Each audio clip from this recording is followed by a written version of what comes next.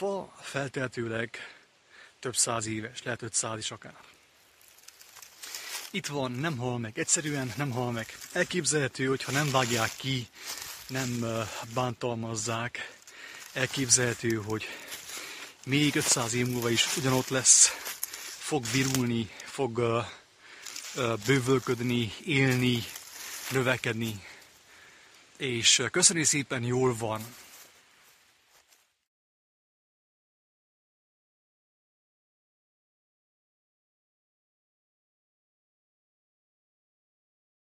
Tudjuk az írásból, az Ószövetség írásból, hogy a teremtés koronája nem a fa, hanem az ember. Tehát a teremtőnek a kedvenc teremtménye az ember. Jézus azt mondja, hogy miért aggódtok ti kicsiny hitűek? Azt mondja, 2 verebecskét meg lehet venni néhány fillérért. De ti sok verebecskénél drágábbak vagytok a mindenható számára. Tehát néhány fillérét meg lehet venni 2 verebecskét, de egyik sem esik le úgy a fáról, hogy ne tudna róla a mindenható. És ti meg sokkal drágábbak vagytok a verebeknél. Mit aggódtok, ti kicsinyhitűek? A verebecskék is ugye valamelyes ugye egy magasabb rendű élet, mint a fa.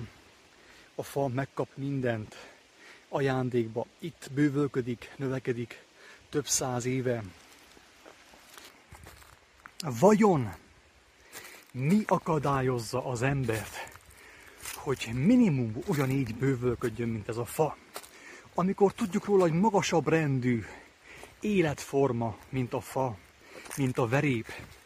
Mi az oka, hogy mi élünk 60 évet, lassan most már csak 30-at, 40-et, de a fa itten él és bővölködik. Köszönjük szépen, jól van, több száz éve. Mi akadályozza az embert abban, hogy ugyanígy bővölködjön, ugyanígy jól legyen, létezzen, és örüljön az életnek, mint ez a fa több száz éven keresztül, akár több ezer éven keresztül. Mi az akadálya annak? Tudom, hogy most van, aki azt gondolná, azt mondaná erre, hogy jaj, hát ő nem akarna, Isten ments olyan sokat élni, olyan sokat éljen. Persze, hogy így gondolkodunk, én is így gondolkodom. Miért gondolkodom így?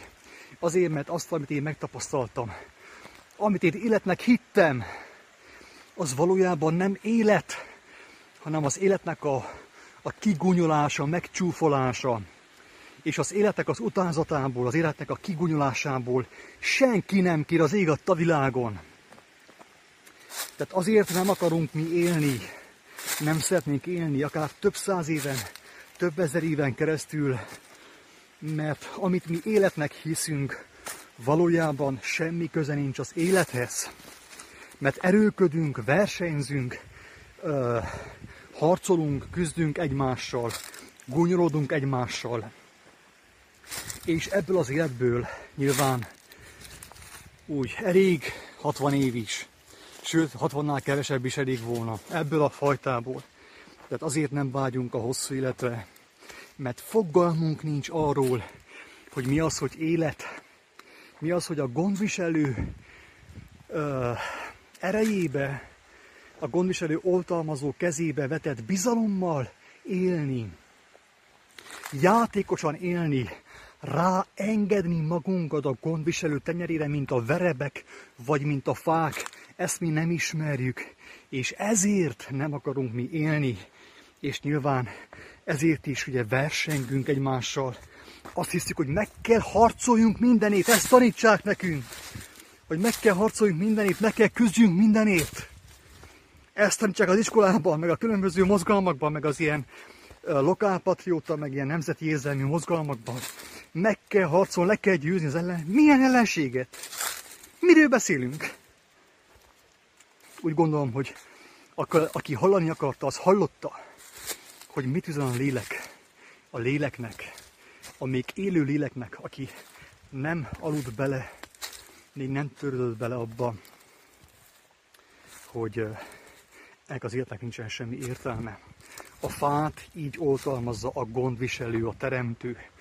Mennyivel inkább titeket, bennünket, mi kicsinyhitűek, Hát maga természet magáért beszél, egyértelműen azt kiáltja, hogy maga a mindenható az embert, az ő kedvenc teremtését, a teremtésnek a koronáját, a teremtésnek a díszét, ő tényleg örök életre hívta, rendelte. Az ő rendje szerint az ember örökön kéne éljen. Tehát teljesen egyértelmű, hogy az ember úgymond önként, egy megtévesztés áldozataként tagadta meg az életet, dobta el az életet magától, hajtott el az életet magától, és ezáltal szinte azt is mondhatnánk, hogy alsóbrendű teremtésé vált, alsóbrendű lényi létezővé vált, mint az a fa, amelyik már több, mint akár ugye 500 éve itt létezik és bővölködik Istennek a gondviselő tenyerén. Az imént feltett kérdésre elképzelhető, hogy megkaphatjuk a választ, hogyha, tehát mindenféle erőlködés, meg lexikális tudás nélkül is, hogyha egy alapvető igazságot kicsit megvizsgálunk, hogy van az az egyszerű ima, hogy mi atyánk, ki vagy a mennyekben, szenteltessék meg a te neved, jöjjön el te országot, legyen meg a te akaratod. És ha ezen az egy kijelentésen elgondolkodnánk őszinte szívvel, egyértelműen beleordítana a fülünkbe, az elménkbe és a lelkünkbe, a szívünkbe, hogy hol kanyarodtunk el a lényektől. Ott, hogy megtagadtuk az ő akaratát. Most meg azt mondjuk, hogy legyen meg a te akaratod, de közben azt gondoljuk és azt éljük, hogy legyen meg az én akaratom. Nem az övé, az enyém. Mert az én intelligens akaratom az annyira értékes, annyira tökéletes, hogy már 30-40 éves koromban ki fog nyiffantani engem. Tehát, hogyha megfordítjuk azt, hogy ezt az egyszerű kijelentést, ugye ne legyen meg a te akaratod. A fa sosem mondta a mindenhatónak, hogy legyen meg a te akaratod. Ő mindig is tudta. Számára nem kérdés az, hogy az ő akarata tökéletes. Ő ebben nem kételkedik. De mi kételkedünk, mi kicsinyhitűek. Mi kételkedünk benne. És nem értjük, hogy mi a nyomorúságunk forrása. Hogy miért kell 20, 10, 30, 40 évesen eltakarodnunk a földről, hogy többet ne ártsunk neki, ne ártsunk a természetnek, ne ártsunk a teremtésnek, és ne ártsunk embertársainknak. Az apostolok azon tanakodtak, azt kérdezték a mestertől, hogy ki lesz a nagyobb a mennyek országában. És egy nagyon egyszerű és egyértelmű választ adott a mester a kérdés. Azt mondja, hogy odahívott hozzá magához egy gyereket, egy kisgyereket.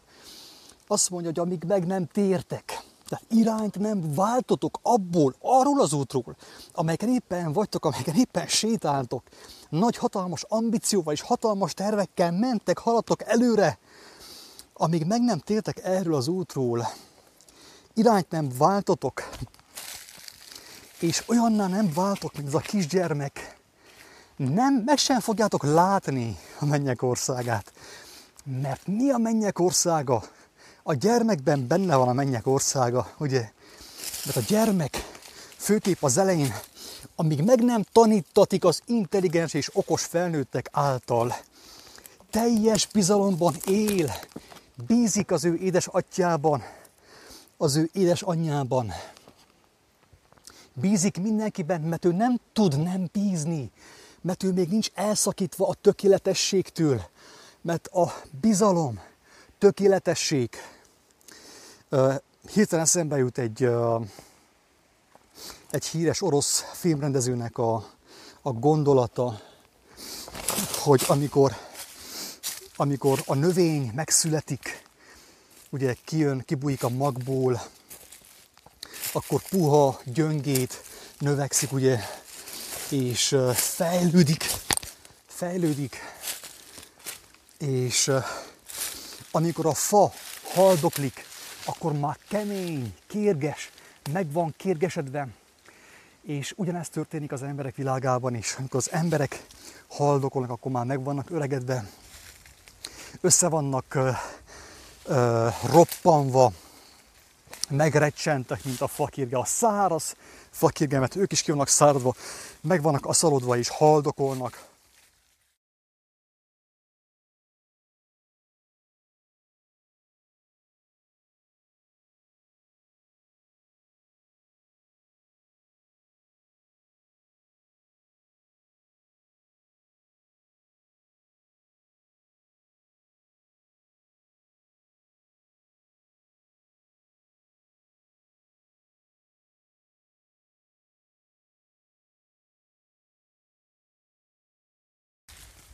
Tehát, hogyha nem válunk olyanná, mint a gyermekek, a rugalmas, lágy, zsenge teremtés, aki teljes bizalomban van az élettel szemben, még a megromlott élettel szemben is hatalmas bizalomban van. Mert a gyermek, ő hisz a gonoszban is. Ő mindenben hisz, ő nem tud nem hinni. A Pál, ahogy elmondja a szeretetről, hogy a szeretet mindent elhisz, mindent remél. Ez a gyermek a szeretet. És ő nem tud nem hinni, nem tud nem bízni. És azt mondja a mester, hogy aki ezek közül egyet is megront, jobb annak, hogyha malomkövet kötnek a nyakába, és a tengerbe vetik, jobban fog járni azáltal. Tehát, hogyha meg nem térünk, irányt nem váltunk, ha fel nem ismerjük, hogy mekkora bajban vagyunk, hogy mekkora átok a bizalmatlanság, ha nem ismerjük fel, és irányt nem váltunk, nem fogjuk meglátni a mennyek országát. Ha gyermeki lelkesedéssel, gyermeki bizalommal nem engedjük rá magunkat az Úristen oltalmazó tenyerére, a Krisztusnak az életről szóló kijelentéseire, nem fogjuk meglátni a mennyek országát. És benne maradunk az emberi okoskodásban, az emberek hiába való gondolkodásában, filozófiájában, megkérgesedett, megsavanyodott, elszáradt, megrecsent emberi gondolkodásban és hiába valóságban. Ha megnézzük, hogy hogy néz ki, hát akkor igencsak elcsodálkozunk. Össze-vissza vannak az ágai, mindenfelé elnyúlnak, amerre tudtak, amerre kedvük tartotta, szinte azt lehetne mondani. Ők elnyújtózkodtak, mint reggel a gyermek az ágyban, a nyújtózkodik. Utána kialudta, átaludta az éjszakát. És látjuk azt, hogy ez a fa nem azt mondta, hogy a gyökerem egyenesen lefelé kell menjen a földbe, hanem az ő gyökere arra ment, amerre lehetőséget látott, amerre a gondviselőnek a keze mozgatta az ő gyökereit. Amikor nem tudott balra menni, akkor jobbra ment. És amikor nem tudott jobbra menni, akkor balra ment. Ő nem filozófált azon, hogy vajon jó lesz, hogyha lefele, hogyha balra fogok menni, ha eltérülök balra, és utána aztán jobbra. Tehát ő arra ment, amerre vezette őt a lélek, vitte őt a lehetőség, a gondviselő tenyere.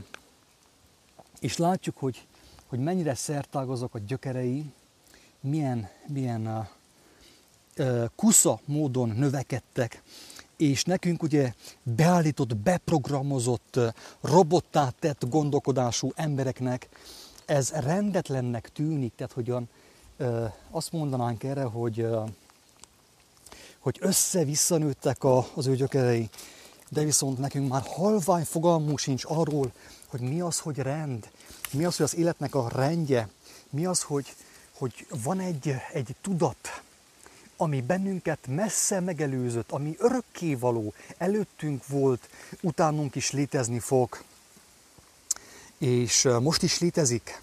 Ő tudta, hogy azok a gyökerek merre kell menjenek. Nekünk teljesen más felfogásunk van a rendről.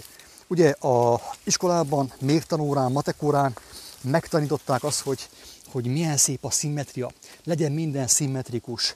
Na, én ennek a szimmetriának köszönhetően voltam nagyon sokáig kényszerbeteg. Persze ez nem volt nálam diagnosztizálva, hát később vettem tudomást arról, hogy gyakorlatilag azt a problémát, amikor az ember ilyen tökéletességmániás, emberi értelemmel az mekkora teher, hogy ezt tulajdonképpen azt úgy hívják, hogy kényszerbetegség, amikor mindennek szimmetrikus kell lennie, amikor minden tökéletes kell legyen, ugye, emberi szemmel nézve, mert nekem meggyőződésem, hogy ez a fa úgy tökéletes, ahogy van, ahogy az ő gyökereit elvitte az életnek az áramlása, az életnek a finom áramlása, amiben a fa úgymond feltétel nélküli bizalmat vetett. És látjátok, hogy itt van, még mindig létezik, több száz év után is, még növekedik, terebélyesedik, fejlődik, kibontakozik, még mindig megújul, folyton új lehetőséget lát az életben, nem úgy, mint a mai megsavanyodott android ember, fele robot, fele ember, félig robot, félig ember. Ilyenekké lettünk, és ahogy Pál is fogalmazza, hogy nagyon sokan felteszik azt a kérdést, hogy aki nem olvas Bibliát, azzal mi lesz? Hát semmi, atyám, hát aztán mi legyen vele? Nagyon sok embernek az ég adta világon semmi szüksége nincs a Bibliára. Miért? Azért, mert nem facebookozott. Nem telt meg a feje hamis tudománnyal, hazugságokkal. És hogy Pál mondja, hogy Istennek a törvénye, az életrendje, az ő teremtéséből az idők kezdete óta felismerhető, tehát nem volt sosem elrejtve az ő akarata, hanem egyszerűen az történt, hogy mi felülírtuk azt a mi tudományunkkal, a mi mondva csinált tudományunkkal, és eltévejedtünk, eltékozoltunk a bizalomtól, az Isten gyermeki állapottól, amiben élveztük az életet, hálásak voltunk minden mozdulatért, minden lehetőségért, ami az útunkba került. Most már nem ez történik, hanem mindent ki akarunk számítani, mint egy számítógép, de ebben már az is benne van, hogy gépekké lettünk, androidokká váltunk, és nem hiába van az, hogy a mai telefonokon android operációs rendszer van, ugye ezáltal is népszerűsítik az androidot, hogy szokjunk hozzá ahhoz, hogy előbb-utóbb már nem emberek, hanem androidokká válunk mi is, és fogadjuk el azt normálisnak. De amikor az ember ezt elfogadta, akkor már teljes mértékben a sátának az uralma alatt van, megtagadta az életet, megtagadta az állandó megújulást, megtagadta azt, amit ezek a fák, ezek az egyszerű fák, amelyek több száz éve itten léteznek és bővölködnek, és köszönjük szépen, jól vannak, még ma is megkapnak nap mint nap, megkapják a mindennapi kenyeret az Úristentől, mindenféle aggodalom és okoskodás nélkül. Tehát ezeket a gondolatokat egyszerű kérdésként fogalmazom meg azok számára, akik keresnek, akik vágynak az igazságra, akik megérezték, hogy óriási bajban van az emberiség, és ebből a bajból emberi tudománnyal képtelenség kijutni.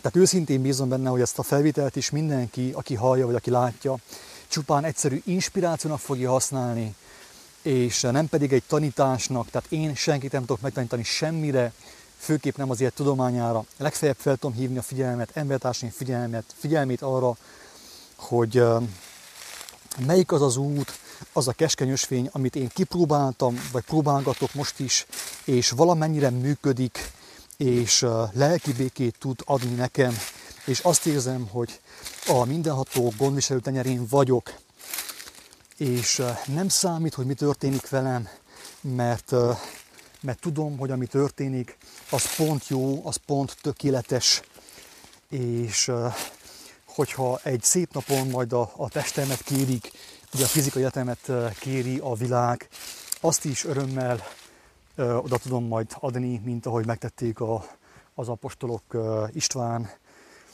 Péter, Pál, és persze a Mesterrel a célem. aki elfogadta ugye a halálát jött az úttörőmet, azt mondta, hogy atyám, hogyha lehet, akkor hadd ne kelljen kígyam ezt a poharat, de mindenek fölött legyen meg a te akaratod, mert én bízok abban, tudom, hogy az tökéletes, nem kell aggódjak amiatt, hogy vajon jó-e az nekem, vagy nem jó. Tehát tudta, hogy a fizikai fájdalom az nem egy jó dolog, nem egy olyan túl kényelmes dolog, túl kellemes dolog, de elfogadta, mert tudta, hogy az tökéletes. És az is volt, mert Isten megdicsőült az ő halálában is, feltámadásában. Mi a gond a gyermekkel? Miért kell a gyermeket megnevelni? Miért van szükség arra, hogy a gyermeket megneveljük? Úgymond megbotránkoztassuk a gyermeket, beidomítsuk a gyermeket. Drága embertársak, a gyermekkel az a probléma, hogy a gyermek olyan, mint amilyen az újjászületett ember, az újjászületett Isten gyermek, amiről Krisztus beszél János evangéliumában. Amikor is azt mondja, hogy a szél fúg, ahová akar, annak zúgását hallod, de hogy merről jön és merre tart, azt nem tudod, fogalmat sincs róla. Ilyen a gyermek. A rendszer, maga a gép nem akar gyermekeket. Maga az android,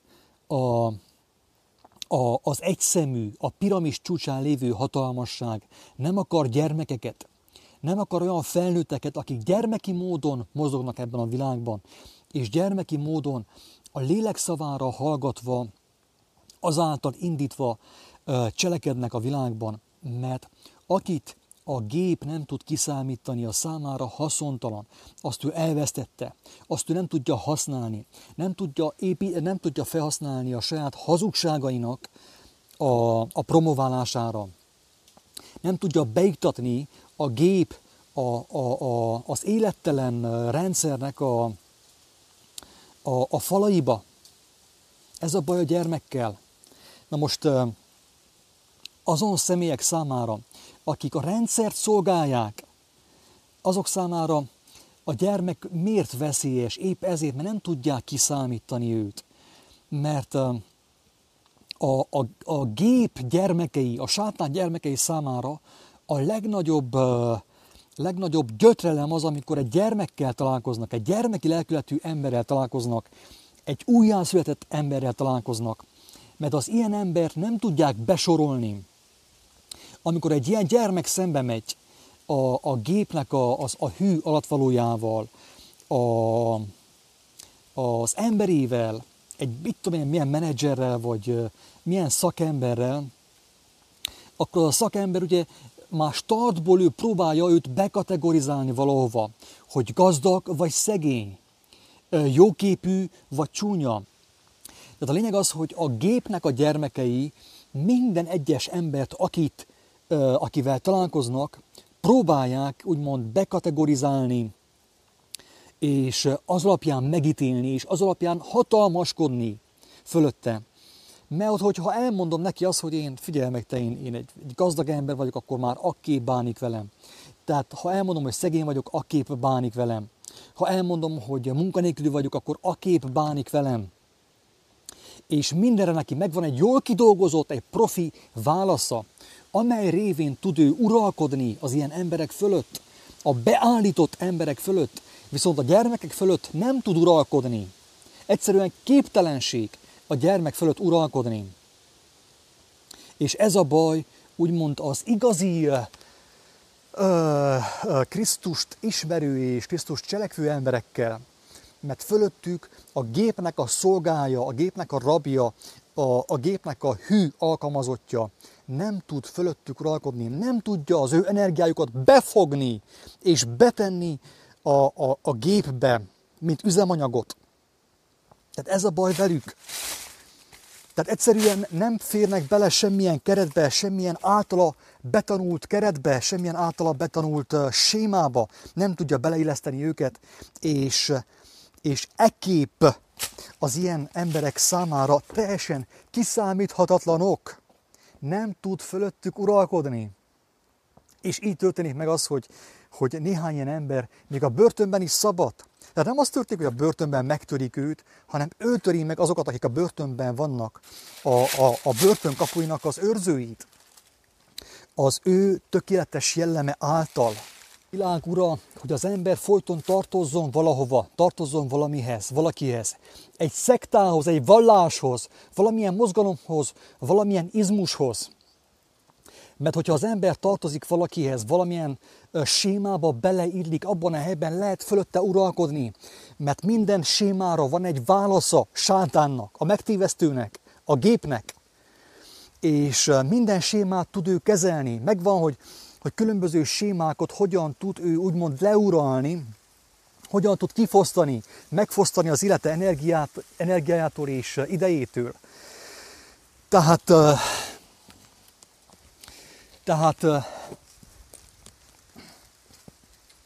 hogyha az ember benne van egy ilyen sémában, egy rendszerben, tehát minden sémára megvan az ellen, minden vírusra, minden vírusra megvan az antivírus, ugye a megfelelő gyógymód. És ezért fontos, hogy az ember mindig tartozzon valamilyen szektához, valamilyen felekezethez, valamilyen izmushoz, valamilyen mozgalomhoz, mert minden mozgalmat leural a világ ura, mert intelligensebb, mint a legtöbb ember, aki a rendszerben benne van, aki az utcákon hőbörög, tüntet és követelőzik.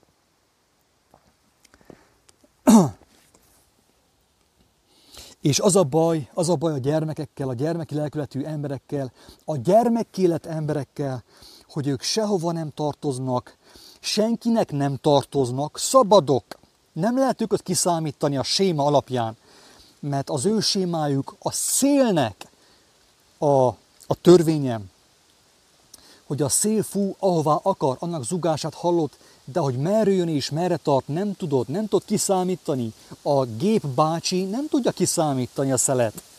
És ezért az ilyen embereket nem tudja megfosztani, úgymond az életük, idejétől és életük energiájától. Az ő életüket nem tudja beépíteni a gép működésébe. Ez a baj az ilyen emberekkel.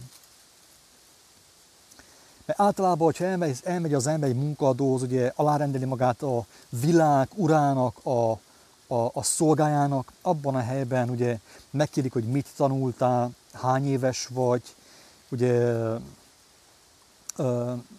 kipuhatolózzák, hogy mennyire vagy rászoruló, mennyire vagy nincstelen, mennyi pénzed van, és az alapján már is úgymond besepernek a szőnyeg alá, és uralkodnak fölötted, és elveszik az életednek az erejét, és az életed energiáját, az életed idejét, és így kárhozik el az ember. Nem úgy, ahogy mondják ott a vallások. Isten bocsásson meg nekik is, hogy ennyire be vannak csapva, meg vannak tévesztve. Alátámasztam azt, amit mondtam, hogy mennyire igaz. Elmondok egy érdekes történetet, amit én személyesen megéltem, és most megint dicsekedni fogok, de viszont hozzáfűzöm azt, hogy, mint ahogy Pál mondta, ha dicsekszem, a mindenható Istenben dicsekszem, a Krisztusban dicsekszem, akinek a bölcsessége az embert megeleveníti. Írországban vagyok, Írország fővárosában, Dublinban, mint csavargó, ugye kerestem a munkahelyet, szerettem volna én is valami pénzt csinálni, hogy tovább tudjak vakációzni, és hát úgy jártam, hogy elég nehezen találtam munkahelyet. Az elején nem találtam munkahelyet, minden pénzem elment, elköltöttem, és már elkezdtem pánikolni, hogy vajon mi lesz velem munkahely nélkül. És emlékszem, hogy egyik alkalommal mentem ki a központra, a város központjára, és valamiért az történt, hogy a buszok abszolút nem közlekedtek. Tehát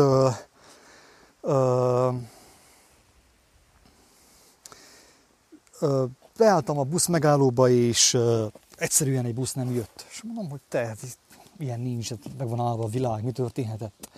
Akkor azt mondtam, hogy se baj, semmi gond. Elindulok szépen a központ fele, gyalog, a tengerparton sétáltam, és közben azon filóztam, hogy vajon mi lesz velem, hogyha nem kapok munkahelyet, nem lesz munkahelyem. Hogyan fogom túlélni ugye, ezt a szituációt, mi lesz majd velem ugye, pénz nélkül. Én is ugyanúgy nőttem fel, mint te és mindenki más. Azt hittem, hogy pénz nélkül nem tudom, véget fog érni a világ. És hát az történt, hogy valahogy akkor, én azt mondom most, hogy Isten kegyelméből, Isten kegyelme elárasztott engemet, adott egy óriási nyugalmat nekem. mert valahogy megmutatta nekem, hogy bárhogy lesz, jó lesz. Bárhogy lesz, jó lesz. És láttam a koldusokat Dublin közepén, Dublin központjában, és láttam, hogy köszönjük szépen, ők is jól vannak, megvan a mindennapi betévő falat, van, ahol lefeküdjenek, van egy ilyen koldusszálló, vagy mit tudom én, ilyen szálló, homeless szálló, és arra gondoltam, hogy én már annyi mindent csináltam ebben az életben, tényleg ilyen broker cégnél dolgoztam, pincér voltam, üzletkötőként dolgoztam, sok mindent kipróbáltam, de kódus még soha nem voltam. És akkor elfogott egy ilyen óriás nyugalom, hogy tehát maximum kódus leszek, kódus még soha nem voltam. Azt még nem próbáltam ki. Kipróbálom azt is. Ha azt kell történjen, azt is kipróbálom. Beírtam a központba, a város központjába, és bementem egy nagyon jól menő hotelbe, ahol kerestek munkaerőt. Előtt a menedzsernő, aki ugye kellett volna engemet alkalmazzon, és már az első perctől nagyon lekezelő módon beszélt velem, és próbált már alázni.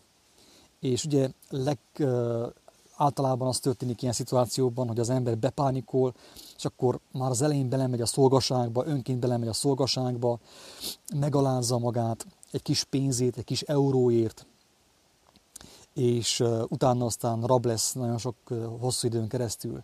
Na de valahogy a mindenható Isten adott nekem erőt, nem ez történt, nem ezt csináltam, hanem azt csináltam, hogy amikor láttam, hogy milyen flegmán, milyen lekezelően beszél, mennyire el van szállva ő magától, egy ilyen hamis illúzióban él, akkor élesen a szemébe néztem, és úgy ráesztettem, hogy egyszerűen szinte dadogni kezdett a szerencsétlen nő. Mert őre nem volt felkészülve, hogy egy munkakereső így fog vele beszélni. De egyszerűen sakmatot kapott. Tehát bepánikolt. Persze nekem, én minden esélyemet elvesztettem arra, hogy engemet abban a hotelben valaha is alkalmazzanak. De a nő olyant kapott tőlem, vagy rajtam keresztül inkább így fogalmazom, amit életében ő nem kapott. Kapott egy kemény hideg zuhanyt, egy kis ilyen kiózanító hideg zuhanyt, ami által lehet, hogy ő is elgondolkodott azon, hogy amit ő csinál, az nem helyes, hogy ő is egy rabszolga. És hát győztesként jöttem ki ebből a hotelből, de pénz nélkül. És utána meg tovább mentem, tovább keresgéltem a munkalehetőséget zsebre dugott kézzel, bementem a következő étterembe, őszintén bízva benne, hogy abban, hogy alkalmazni fognak, és ebben a vendéglőben, ebben a nagyon kellemes ír kocsmában, ír vendéglőben tárt karokkal vártak. Egyik legjobb munkahelyen volt, amit valaha tapasztaltam. Tiszteltek, megbecsültek, szerettük egymást. Tényleg valami földi mennyországot az a munkahely. De először a próbatételt végig kellett csinálni. Az előző helyen fel kellett vállaljam azt, hogy a pénzért, a hamis biztonságét, a mammonért nem fogom megalázni magamot egy hitvány, egy szerencsétlen rabszolga, menedzsernő előtt. Ezt fel kellett vállalni. És utána ugye jött a jutalom, jött az oltalom, de először a próbát ki kellett állni. És drága barátaim, ez történik az életben. Mindenkinek vannak próbái. Ha valaki a próbát nem állja ki, a mammon miatt, hogy vajon lesz-e pénze, vagy lesz-e majd neki a lehetősége az életre, vagy hogy a bővölködésre, az sajnos a jobbat nem fogja megkapni. Először a próbát ki kell állni, először mindent el kell engedni ahhoz, hogy az ember mindent megkaphasson Isten kegyelméből, mint ahogy az ég madarai és a mező liliomai, valamint ezek a fák is, amelyekről az előbb beszéltünk. Ezt a fát vizsgálva, ennek a fának a gyökereit vizsgálva, az előbb elhangzottakhoz talán még azt lehetne hozzáfűzni, hogy ez a fa, ennek a fának a titka, úgymond, idézőjelesen az, hogy itten közben ő el is engedi azt, ami régi, ami meg van régisedve. Látjátok azt, hogy a régi száraz gyökereket szinte, úgymond azok letörnek, leszakadoznak róla. Itt van, ez például most le fog törni, letörött, igen. Itt is nem, ez letörik. Tehát, hogy a régit elengedi, nem úgy, mint mi. Mi a régiben benne tartjuk a lelkünket. Hogyha ez a fa benne tartaná az életét, a lelkét a régi gyökerekben, azokban a gyökerekben, amelyek már korhadnak és kívánkoznak vissza a földbe, hogy ugye újból porrá legyenek, akkor ő is elrothadna, ő sem élne ilyen sokat, és nem tudna ilyen szépen kibontakozni, élni, bővölködni, zöldelni, mint ez a fajten. Tehát ő a régit elengedi, és újakat ereszt, új gyökereket ereszt. Azok a gyökerek, amelyek úgymond elutasítást kaptak a körülményektől, az ottani körülményektől, azokat a gyökereket úgymond ő elengedi, hagyja őket elveszni, hagyja őket az enyészet martalékává válni, és új gyökereket kap a mindenhatótól, a gondviselőjétől ajándékba, amelyekkel tovább fogózkodhat a talajba, és továbbra is megkaphatja a mindennapi kenyeret, a mindennapi tápanyagot. Ezen is érdemes elgondolkodni, hogy mennyire igaz, amit Pál mondott, hogy aki a Bibliát nem ismeri, azok az emberek, most itt nem a modern emberekre gondolok, hanem inkább a természeti népekre, akik a Facebookot sem ismerik, ez nagyon fontos ezt hangsúlyozni, hogy azok is köszönjük szépen jól megélhetnek, Istenben élhetnek, üdvözülhetnek, teljességre juthatnak azért, mert a mindenhatónak a törvényei, az életnek a rendje bele van írva a teremtő teremtéseibe, teremtményeibe, és felfedezhető, meglátható, nincs az eltitkolva, tehát felfedezhető, megismerhető, úgymond lemásolható, élhető. Tehát Istennek a terve nem titok bárki számára, aki igazán kíváncsi rá, megismerhető és használható az élet kibontakoztatására, az élet megújítására, az élet gyarapítására, az élet szépé tételére, az életnek az igazi élvezésére, élvezetére.